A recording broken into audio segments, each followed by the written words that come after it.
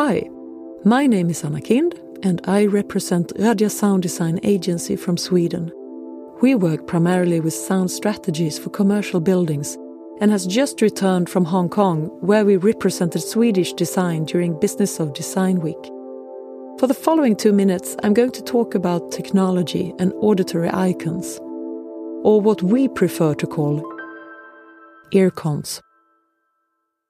The term was sort of invented by D.A. Sumikawa in 1985 when he wrote a technical report on why computers in the future won't only communicate with images, but also with sound. He said the following: "Vision has been the main channel through which information is conveyed to the computer user. As the complexities of man-machine interaction increase, more and more information must be transferred from the computer to the user and then successfully interpreted by the user. The logical next step is the incorporation of sound and thereby using the sense of hearing in the computer experience." End of quote. This was written 30 years ago. Today, we are aware that all forms of technology play an important role in our lives. How a product sounds will increasingly affect the impression of both quality, functionality, and design.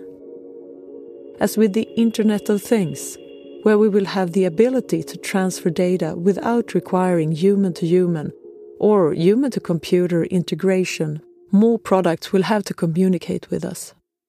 Let's say you wake up in the morning feeling a bit under the weather. Your bathroom mirror could then be able to analyze if you have a fever, notify your office that you stay at home, and at the same time send an order or prescription for medicine to your nearest pharmacy. Since all forms of technology will give us more and different types of information, custom-designed sound, earcons, will become an important tool to use. In the same way as we are used to pick the sounds and tones to our cell phones, we will be able to choose which sound we want our other technical devices to make. When it comes to the development of earcons and how to use them, I think we should primarily go to the world of computer games for inspiration. Here, namely, sound is the given tool to guide, create emotions, build character and provide different types of information, both technically and within the game. As in other forms of technology, sound design offers a sense of function, proximity, quality, and also builds a positive and more holistic experience of the product. It's common to complain about the noisy environment that surrounds us. In disciplines such as acoustics, architecture, and urban planning, the goal is often to achieve silence.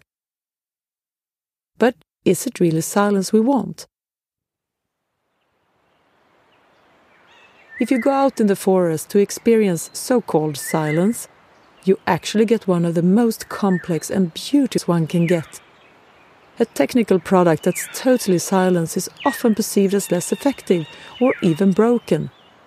Silence in a city is often experienced as intimidating and even hostile. And if I would go completely silent, you would soon begin to wonder if something is wrong. Thank you so much for listening and see you all in Berlin.